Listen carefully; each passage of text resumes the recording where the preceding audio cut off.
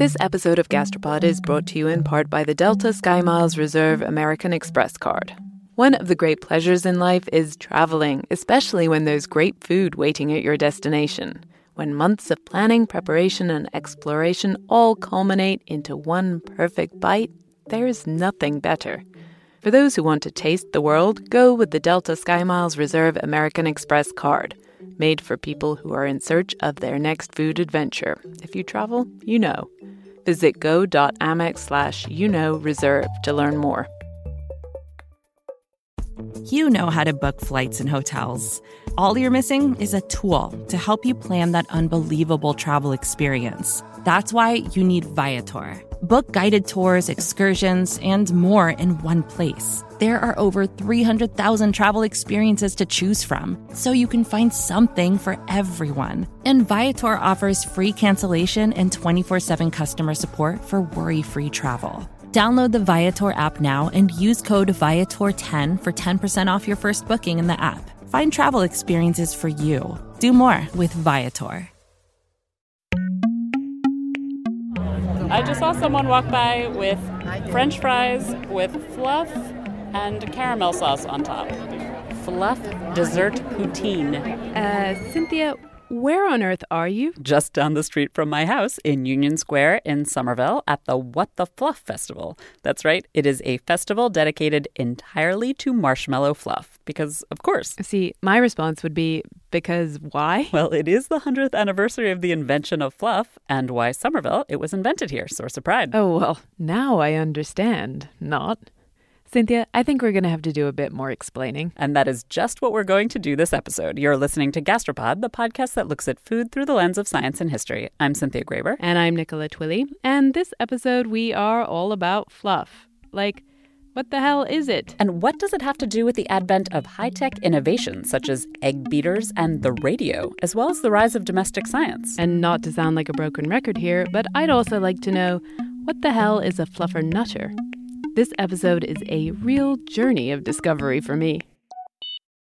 Our guide to the magical world of fluff this episode is going to be Mimi Graney. She literally wrote the book on this stuff. It's called Fluff, the Sticky Sweet Story of an American Icon. But really, I'm serious. What is fluff? So it's just whipped egg whites and corn syrup and sugar. It's spreadable marshmallows, basically, but that leads to another question. What really is a marshmallow? Originally, a marshmallow was something made from mallow plants, which grow in marshes and other damp areas. The stem of the mallow plant is the part that you use. I think of it as a little bit like okra that's very sort of slippery and gooey that way. And it had been used medicinally for sore throats and for sort of dryness. We don't know exactly when humans started using mallow plants, but it's at least 4,000 years ago. Early on, it had been sort of food for the gods by the Egyptians, then was mixed with sugar and used for sore throats and lozenges and kind of gooey things to make you feel better. But then eventually the apothecaries who were making the mallow treats started realizing these actually kind of taste delicious if you put enough sugar with them. And they started creating marshmallows with egg whites instead and creating them as treats. In fact, in the 1800s, French confectioners gave up on the idea of medicinal benefits altogether and replaced the mallow sap with gelatin instead. Why bother with the plant? The new confection is delicious. The gelatin helped marshmallows hold their shape, and confectioners added a dusting of cornstarch or powdered sugar to keep the treats from sticking to everything else. And these lovely new marshmallow candies were popular. Super popular, especially in Boston. Let's take a step back in my current hometown. Back 100 years or so, Boston was the Silicon Valley of candy making. Okay. Why? First, because of sugar. Boston was one of the centers of the sugar trade with the Caribbean. Granulated sugar was invented in Boston. Before the invention of granulated sugar, refined sugar had to be sold in solid chunks. You used a special tool called a sugar nipper to break off what you needed, and then you grated it or ground it to cook with. The East Boston Sugar Refinery figured out that if you raked the freshly refined sugar on a giant steam table, you could dry it and separate it into individual crystals. a huge leap forward for sugar and sugar fiends everywhere. Another reason Boston was so central to candy making was the temperature here. It's cool, so it was easier to make chocolate. In 1764, the first commercial production of chocolate in America began here. Boston was also the center of the ice trade. All of this made it easier to deal with the stickiness of the business. And so Boston was the center of candy making nationally. You get treats such as the Charleston Chew, the Mary Jane Bar, I've had plenty of those, and the Squirrel Nut Zipper, which I've never heard of. But with a name like that, you know it had to have been good. Plus, don't forget the Necco wafer, aka the most disappointing sweet I've ever tasted. It's like sugar paste and cardboard. Don't tell Bostonians, the Necco factory is still a landmark here in Cambridge. Sorry, but it's true. But it's not just the weather, the ice, and the sugar that made Boston a hub for confectionery innovation. There's also disruptive technology like the egg beater. This is hard to believe, but the egg beater was a surprisingly late invention. Mimi told us that humanity had managed to invent the steam train, color photography, even the machine gun before it got around to the humble egg beater. Maybe that's because the egg beater was something that really women needed. I love seeing some of the really old recipe books back in the day where, it was women trying to, make fluffy recipes for angel food cakes and fluffy cakes that were literally calling for whipping batters for 4 hours. And they would say helpful things of like, how to deal with, arm strain. And they were whipping eggs with things like branches and spoons and knives and fingers, and obviously was not so good at aerating. So right around the Civil War, tinsmiths started formulating sort of the whisks that we know today. These early designs were the starting point for the Dover Stamping and Manufacturing Company in Cambridge, Massachusetts, down the street. They started thinking about all the gears in the steam engine and how those gears could be intertwined, and they developed the standard hand-cranked egg beater with a handle to turn the gears that then powers the whipping mechanism. The women of America were overjoyed. In her book, Mimi writes that one cookbook author in Chicago declared, "As long as there are eggs to beat, give me Dover or give me death." And because of the egg beater, and then later on, once that became powered by first steam and then electricity, all these great recipes that incorporated air became really popular. So when you think of not just marshmallows, but angel food cakes and lemon meringue pies, and it became all the trend. So suddenly, whipping air into eggs for marshmallows is amazingly easy. And so, Nikki, as you said, marshmallows became super popular, especially in Boston. But as with any consumer revolution, it's not just about the technology. You need an influencer, too, just to keep with the Silicon Valley speak. And that influencer was Fanny Farmer. And one scholar I read said Fanny Farmer never met a marshmallow she didn't like. Fanny Farmer is a Bostonian, too, and she wrote a groundbreaking cookbook called the Boston Cooking School Cookbook. For generations of Americans, it was the cooking Bible. Fanny Farmer was part of that vanguard of women who were really looking at how to look at the science of food. So Fanny Farmer was foremost a culinary educator, and she worked for the Boston Cooking School.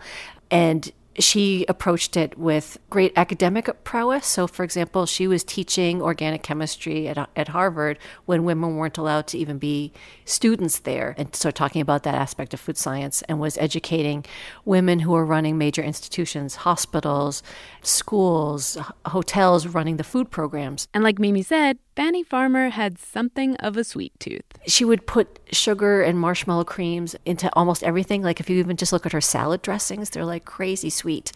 So she was the first person that appreciated, she called it initially marshmallow paste. And in her version, she would actually take marshmallows and melt them down. And that would be a quick frosting or a quick thing to create the marshmallow toast. It was basically a saltine cracker with a marshmallow cream and a cherry on top. And that was dessert. This is the very first recipe with marshmallow fluff, or as Fanny Farmer called it, marshmallow paste, which doesn't sound nearly as appealing. Then it got renamed as marshmallow cream. And because of her role writing these great cookbooks that became heirlooms in, especially for New England cooks, and because she was teaching so many women, both for major institutions, folks that became educators themselves, she was a major tastemaker, really passed her love of marshmallow cream and all things sweet onto New Englanders. Like Mimi said, at first, Fanny melted marshmallows to arrive at her paste or cream.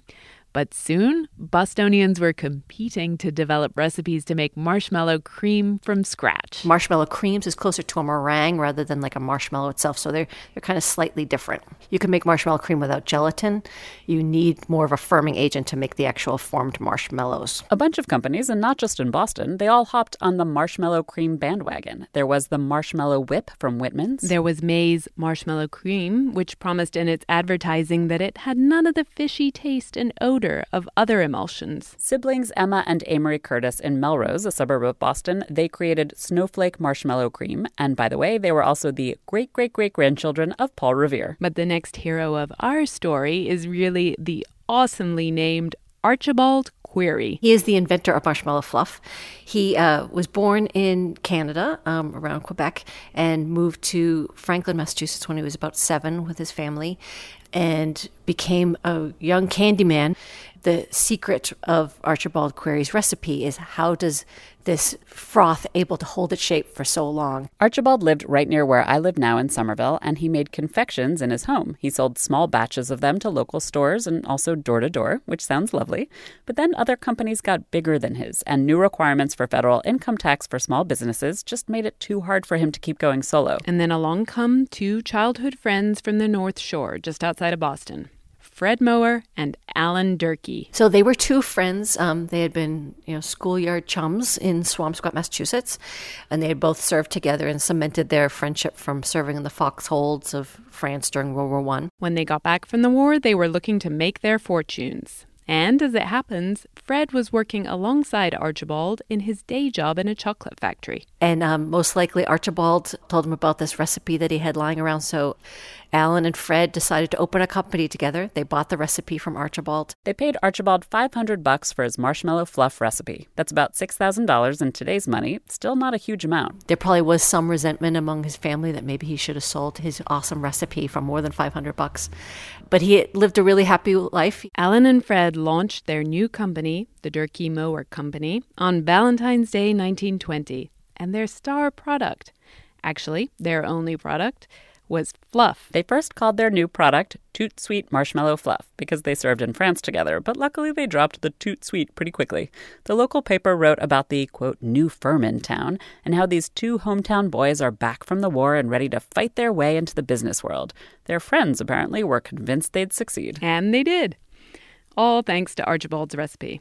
After a decade, Alan and Fred did branch out and buy a chocolate milk company. The biggest they ever got in terms of product line was 2.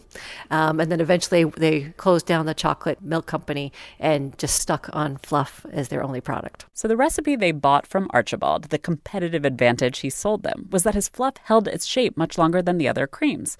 But why? What was the secret? Archibald Query came up with this recipe 100 years ago, so it's no high-tech. It seems like it's a space-age food, but there's nothing all that space-age about it. It's more of a steampunk type of thing. And the secret is held with Durkee Mower. And it's still a secret today. But the secret does not lie in the ingredients. Those are really simple. Egg white, sugar, corn syrup, and vanilla. Mimi suspects the secret is in the process, the temperatures and the timings. A lot of companies will change the gauges on their equipment so you don't know what the temperature is. You don't know how long they whip it for. So even the workers who work at Durkee Mower, they just press a button and the machines go for a certain amount of time. They don't, unless they timed it themselves. They could probably figure that out. But the room is kept at a certain humidity, a certain temperature.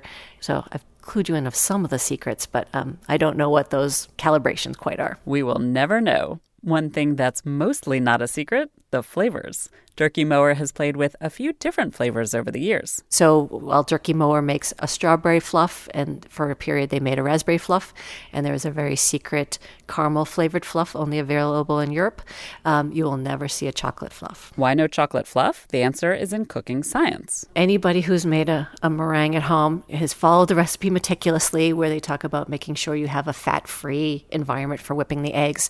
So oftentimes the recipe will call for even using vinegar on a paper towel to wipe it out, because the oil that might be left on the utensils will denature or break down the bubbles. So if you think of cocoa butter that's in chocolate, will basically flatten your meringue. So it will flatten your marshmallow cream. This episode of Gastropod is brought to you in part by the Delta SkyMiles Reserve American Express card. You know that feeling when you try a new food for the first time and your mouth experiences these brand new flavors and sensations? It's like, wow, I didn't even know a food could do that. This happened to me when I went on this amazing trip to the northern tip of Queensland in Australia. We were so far north that we were off the country's electrical grid, and we were staying on a banana farm where they grew dozens and dozens of different kinds of bananas. In the morning, I woke up to a basket full of some of the most bananas you can imagine. Red ones that were super soft and sweet like raspberries, and small finger-sized ones that were sort of floral, and even blue ones that tasted exactly like vanilla ice cream. Life's too short to pass up extraordinary experiences. And if you're ready to take your next big food adventure, go there with Delta SkyMiles Reserve American Express card. If you travel, you know. Visit go.amex/reserve to learn more. Vacations can be tricky. You already know how to book flights and hotels, but now the only thing you're missing is, the actual travel experience. Because is it really a vacation if you're just sitting around like you would at home? You need a tool to get the most out of your time away.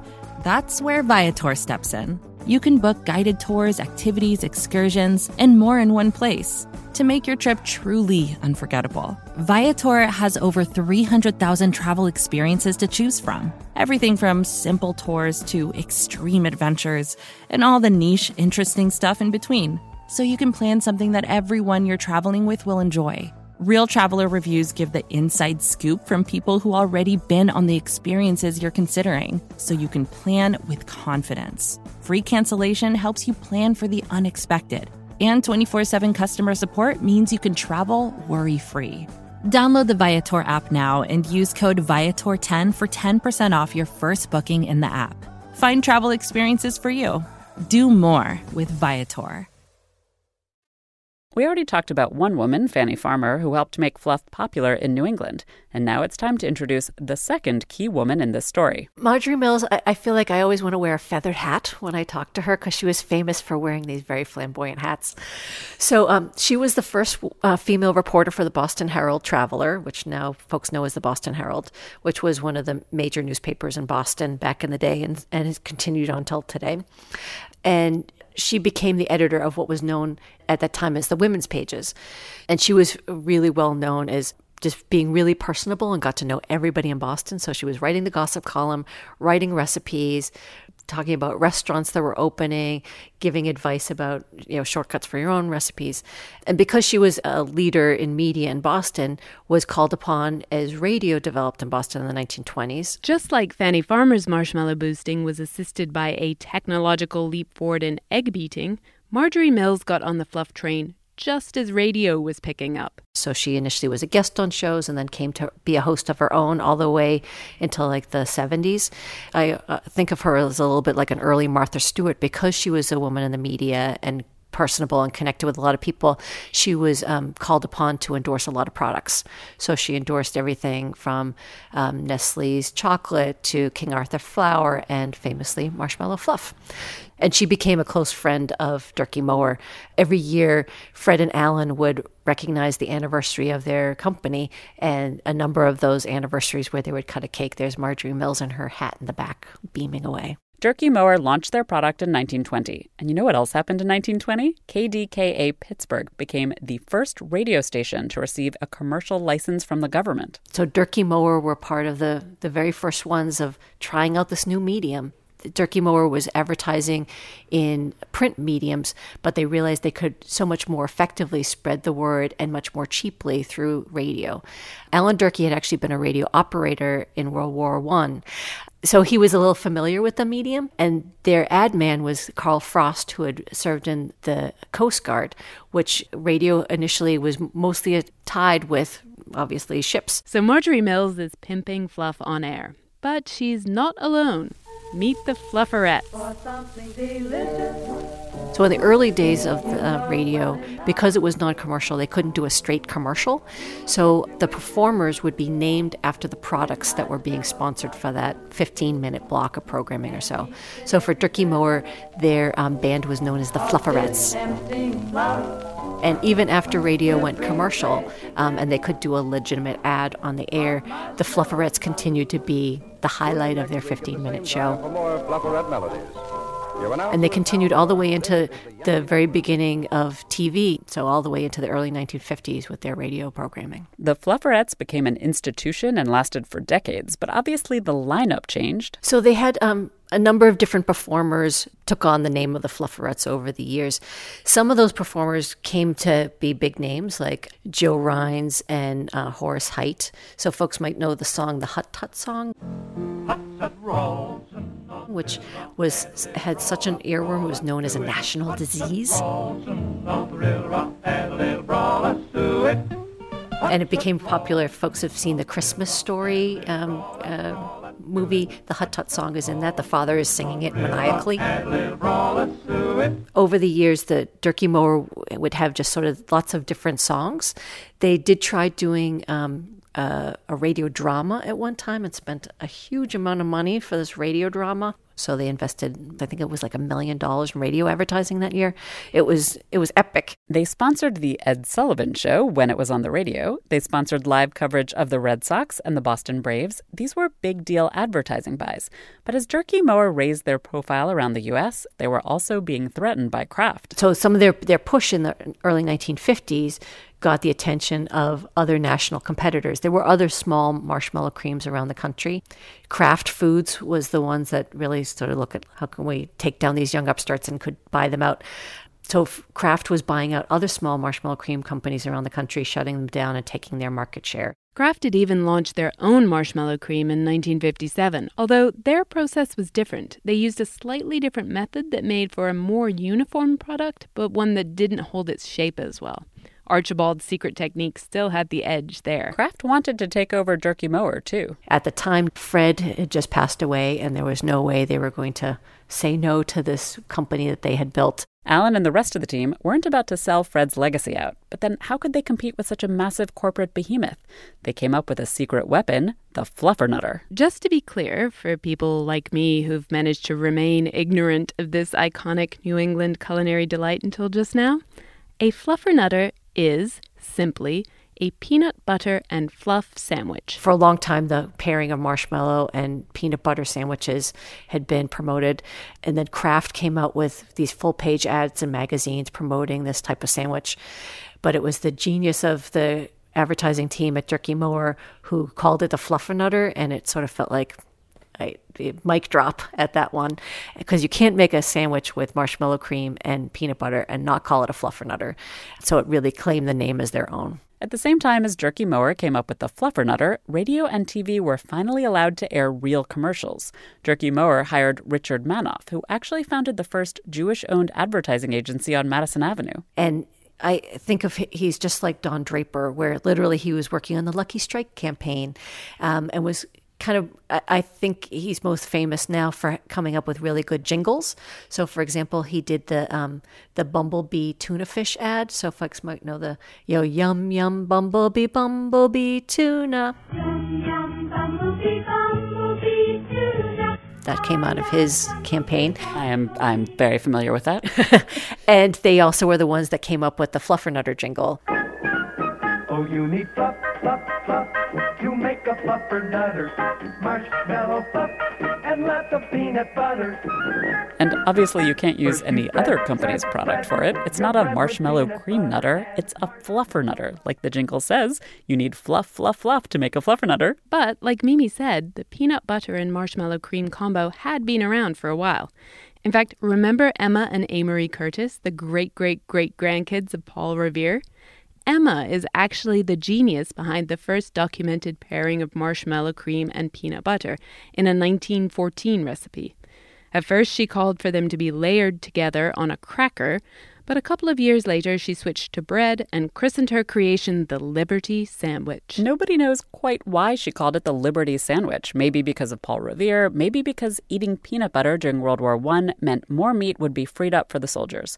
In any case, the name Liberty Sandwich was not nearly as catchy as the Fluffernutter. And the Fluffernutter is what saved Durkee Mower's bacon, if that's not too much of an Elvis kind of combination. Yeah, I think if marshmallow cream and Fluff didn't hide in its partnership with peanut butter, it would not have been saved. Fluff and the Fluffernutter became so famous in America that they show up in some rather unlikely places in pop culture. There's this pop song from the 1970s called Love You by The Free Design. I love forget-me-nots, Fluffernutter sugar pops. And then there's a slightly less sunshiny appearance in The Ultimate Mafia Tragedy. My favorite one is the one from The Sopranos, because I feel like it really captures Fluff in all its complexity. So that was a scene where one of the lieutenants in the mafia has just killed the man he believes killed his father, and thinking of his lost childhood from losing his dad at such a young age. So he goes to visit his mother, and he's in the kitchen with his mom and isn't going to tell her what he just did, but asks her for a Fluffernutter. Hey, Mom. What the hell are you doing here? You scared me to death.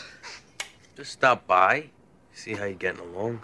You ever do anything like a normal person? There is a bell. So how you been? Fine. Actually, I was hoping you'd make me one of your Fluffernutters. And she can't make it for him. She doesn't have the ingredients, which symbolizes everything about his loss of innocence and how he can never regain that simple happiness. And then there's what's probably Jerky Mower's least favorite pop culture appearance of Fluff. So on the Howard Stern show, because he's renowned for all kinds of antics, some man's dying wish was that he wanted to wrestle a naked woman in a pool of fluff. And so they had contacted Jerky Mower to get a large supply. Jerky Mower respectfully declined. But Howard Stern's producers managed to so inventively go to the store and buy their own couple containers of fluff. And apparently it was spread on a stripper's body, and the man was able to lick it off her body. The pinnacle of Americanness in all its glory right there. Yes. But despite all that exposure, Fluff has remained a really geographically focused product. Most of the fluff is sold here in New England. Seriously, more than 50% of all Fluff is sold in New York and New England. We are the obsessed one. I sort of think of it about the same way, Australians love their Vegemite, and, the Scots love their haggis. Like, other people maybe eat it, but not with the same enthusiasm as we do in New England. I live in New England, but I didn't grow up here. So, Nikki, neither of us had ever tried a Fluffernutter before. Which, up till now, I'd not seen as a problem. But there was no making this episode without getting our teeth coated in the sweet stuff. We planned a tasting for right before our live show this year at the Boston Museum of Science. So, hey, Cynthia, am I going to bust out the Fluffernutter? Ingredients, you're recording? Now I am. Okay. We're good? So it's time for Fluff. It's time for Fluff. We were hiding downstairs in an office. It was the two of us, the staff from the Museum of Science, Lisa Monrose and James Wetzel, my mom who'd come up for the show, my partner Tim, who was maybe even more excited about the Fluffernutter than our live show. You've got the fluff. You've got the fluff. And of course, our lucky live show on-stage guests, Deborah Blum, Carla Martin, and Lisbeth and Chris Crowley. So, Chris, did you eat this when you were a kid? Oh, yeah, I know them. And when I was a kid, I remembered peanut butter and jelly and fluff. I did the trifecta.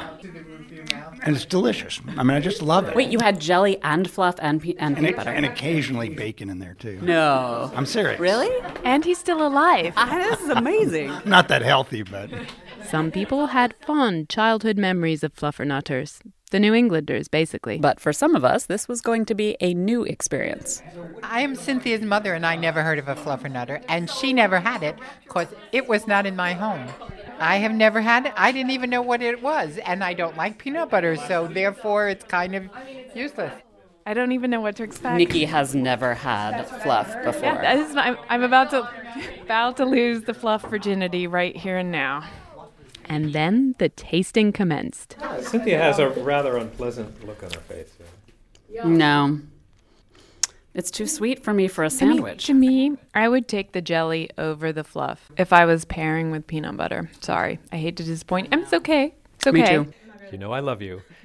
But this might be a stretch. This might be testing things. I'm now testing our relationship here, apparently. Deal breaker. All I can say is more for me. So, Cynthia and I, not really Fluffernutter fans. But Deborah Blum, so she was reluctant at first. Actually, this isn't bad. I think the salt of the peanut butter cuts the sweet of the fluff. Now I sound like a complete restaurant critic here. And I think it's pretty good. But, Nikki, you and I are not alone. Not everybody thinks the Fluffernutter is so awesome. In fact, about a decade ago, there was a Fluffernutter debacle in the Massachusetts state legislature. The media called it a kerfluffle, of course. My state representative at the time was a guy named Jarrett Barrios, and he was pretty great. He was really progressive, and he wasn't a big fan of junk food in schools. So there was a junk food bill, and at that time, Senator Barrios' son reported that he was eating Fluffernutters every single day at school. Now, it wasn't because it was officially part of the meal program, but it was sort of the standard. If you didn't like the Sloppy Joe today, you can have a Fluffernutter. If you don't like, the chicken fingers, you can have a Fluffernutter. And the lunch ladies really liked it because they're shelf-stable products. The kids will eat it. There's some nutrition in that peanut butter. Done. So Jared Barrios thought this was rather excessive, especially because his son was not allowed to eat Fluffernutters at home. And so reasonably said, Massachusetts schools can only serve Fluffernutters once a week. And you would swear this man had literally taken candy from a baby. There were actually death threats to his office. He became a laughingstock worldwide. Really, Jarrett might as well have declared war on Christmas. Another state rep, Representative Kathy Reinstein, raced to the Fluffernutters' defense with a bill that would make the Fluffernutter the state sandwich. So actually within a year, Senator Barrios resigned from the Senate and left sort of elected office. I don't know if it was directly attributed to it, but it was a really damaging thing to his career and made him a laughingstock, even though it was an incredibly reasonable thing to do. Sorry, Jarrett. Miss you. But back at the same time, in 2006, Mimi had her own ideas about fluff. He doesn't quite believe me, I don't think, but I had already come up with a festival before the Fluffernutter bill came in, but it was very good for my publicity, as you can imagine. And I jokingly, for that first festival, challenged him, Senator Barrios, for his anti-Fluffernutter bill, and Representative Reinstein with her fluff as a state sandwich to a duel with a tug-of-war over a pool of fluff, which neither of which showed up, which I wasn't all that surprised with. But I did have a pool of fluff and a tug-of-war rope, so it became a neighborhood tug-of-war, which was the highlight of the event. That's right. As well as having written the book on fluff, Mimi Graney is the founder of What the Fluff, the one and only Fluff Festival. So it started in 2006 as part of a whole series of festivals that happened in the neighborhood where we were working to bring economic revitalization to Union Square in Somerville, Massachusetts. Union Square is a tangle of streets that looks a little run down, frankly, if you just drive through it, but it's a pretty awesome little neighborhood, a great combination of immigrant stores and hipster coffee shops. That is, that's what it looks like now. Back then, it was still sort of a work in progress. So that neighborhood, kind of scrappy and gritty, had been sort of, we thought of it as the eye of the development storm. A lot of other neighborhoods were being reborn because of transit and high tech. And Union Square had a lot of local businesses, a lot of immigrants, lots of interesting little food businesses, some makers, but wasn't quite kind of taking off.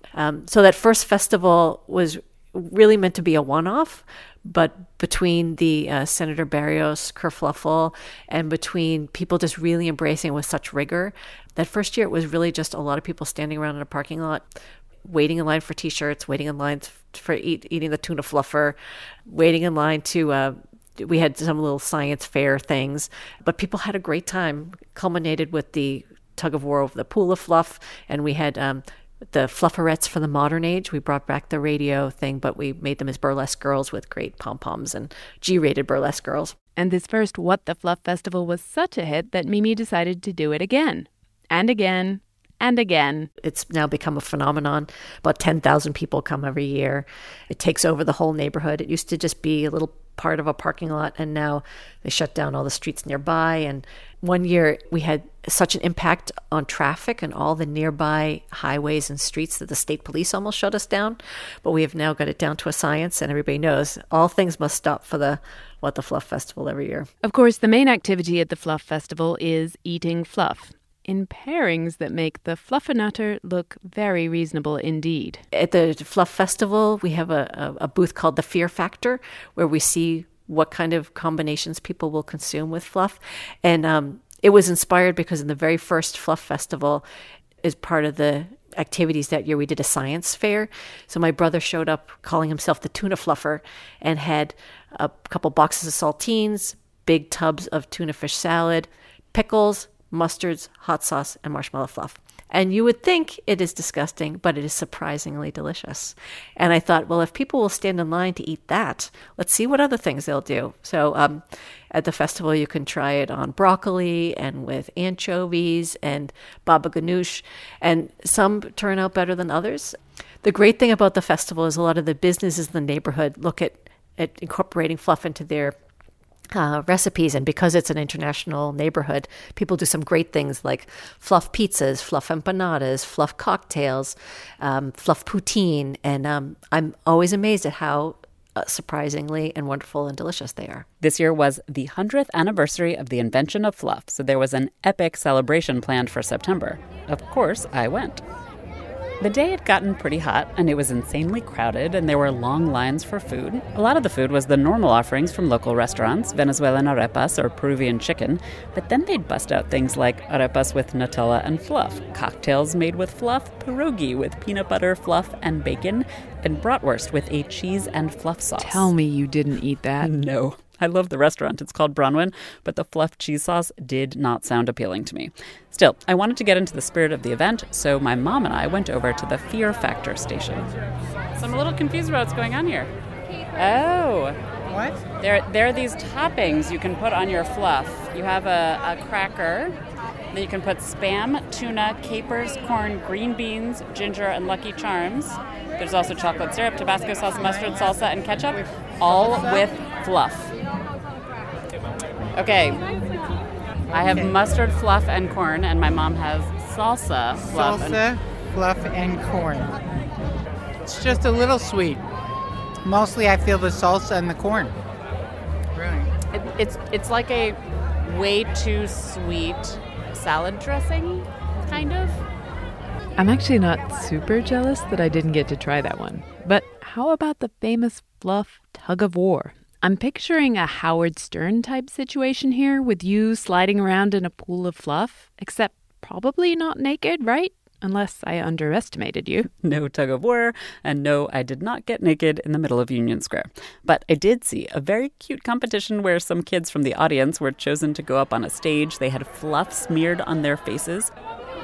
The whole point was they had to race to move small, furry, marble-sized balls from one table to another, and they couldn't use their hands. So at one table, they stuck their little fluff-covered noses into bowls to pick up the balls. Then they ran over to the other table and scraped the ball off their nose into another bowl. Back and forth with the fluff as glue, racing to move the balls from one bowl to the other using just their sticky faces. And we have some people winning by the nose. I have no idea who they are. I think the kids had fun because there was fluff smeared all over them, and of course, they licked it off. So let's hear some big cheers for these amazing fluff athletes. People said it couldn't be done, but we did it. We made an entire episode on fluff. But we couldn't have done it without Mimi Graney. Her book is called Fluff, The Sticky Sweet Story of an American Icon. She's also been really central in local Somerville life, which obviously I'm a huge fan of. And thanks to our guinea pigs at the Museum of Science, I cannot think of a nicer group of people to lose my fluff virginity with. We'll be back in 2 weeks with a scoop, a behind-the-scenes look at one of the biggest stories in food this year. Same Colosseo, is same al Duomo di Milano, is same for you. You are American. Disney World. This episode of Gastropod is brought to you in part by the Delta SkyMiles Reserve American Express card. You, dear listener, already know about the transformative power of food.